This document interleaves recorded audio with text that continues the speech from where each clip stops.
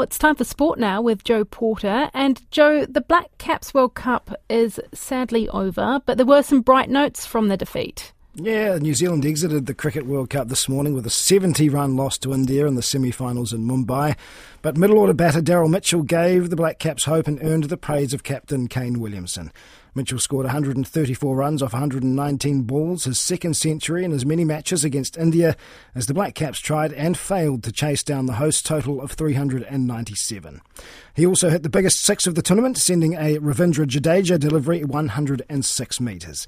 Williamson says Mitchell loves the big stage.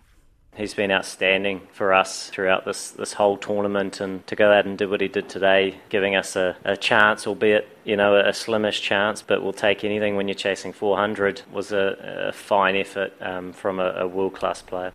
Australia and South Africa meet in the second semi-final tonight, with the final on Sunday. The New Zealand boxer Joseph Parker will fight former heavyweight champion American Deontay Wilder in Saudi Arabia next month. The fight will be the co-main event on a card headlined by Britain's Anthony Joshua. The continued absence of import forward Zylan Cheatham from the Breakers roster is requiring the basketball club to find a different way to play. Cheatham is one of the top scorers in the Australian NBL, but has been sidelined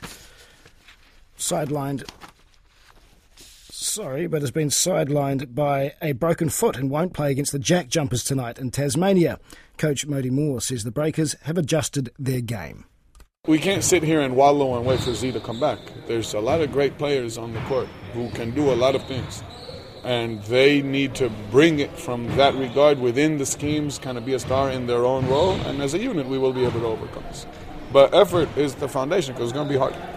The game tips off at 9:30. And the France rugby captain Antoine Dupont will miss next year's Six Nations to play sevens at the 2024 Paris Olympics. Dupont led France to a quarter-final exit at this year's 15s World Cup. Former Wallabies captain Michael Hooper is also set for a code switch and will join Australia's sevens side in January. Koina ngā pūrongo, hakina kina.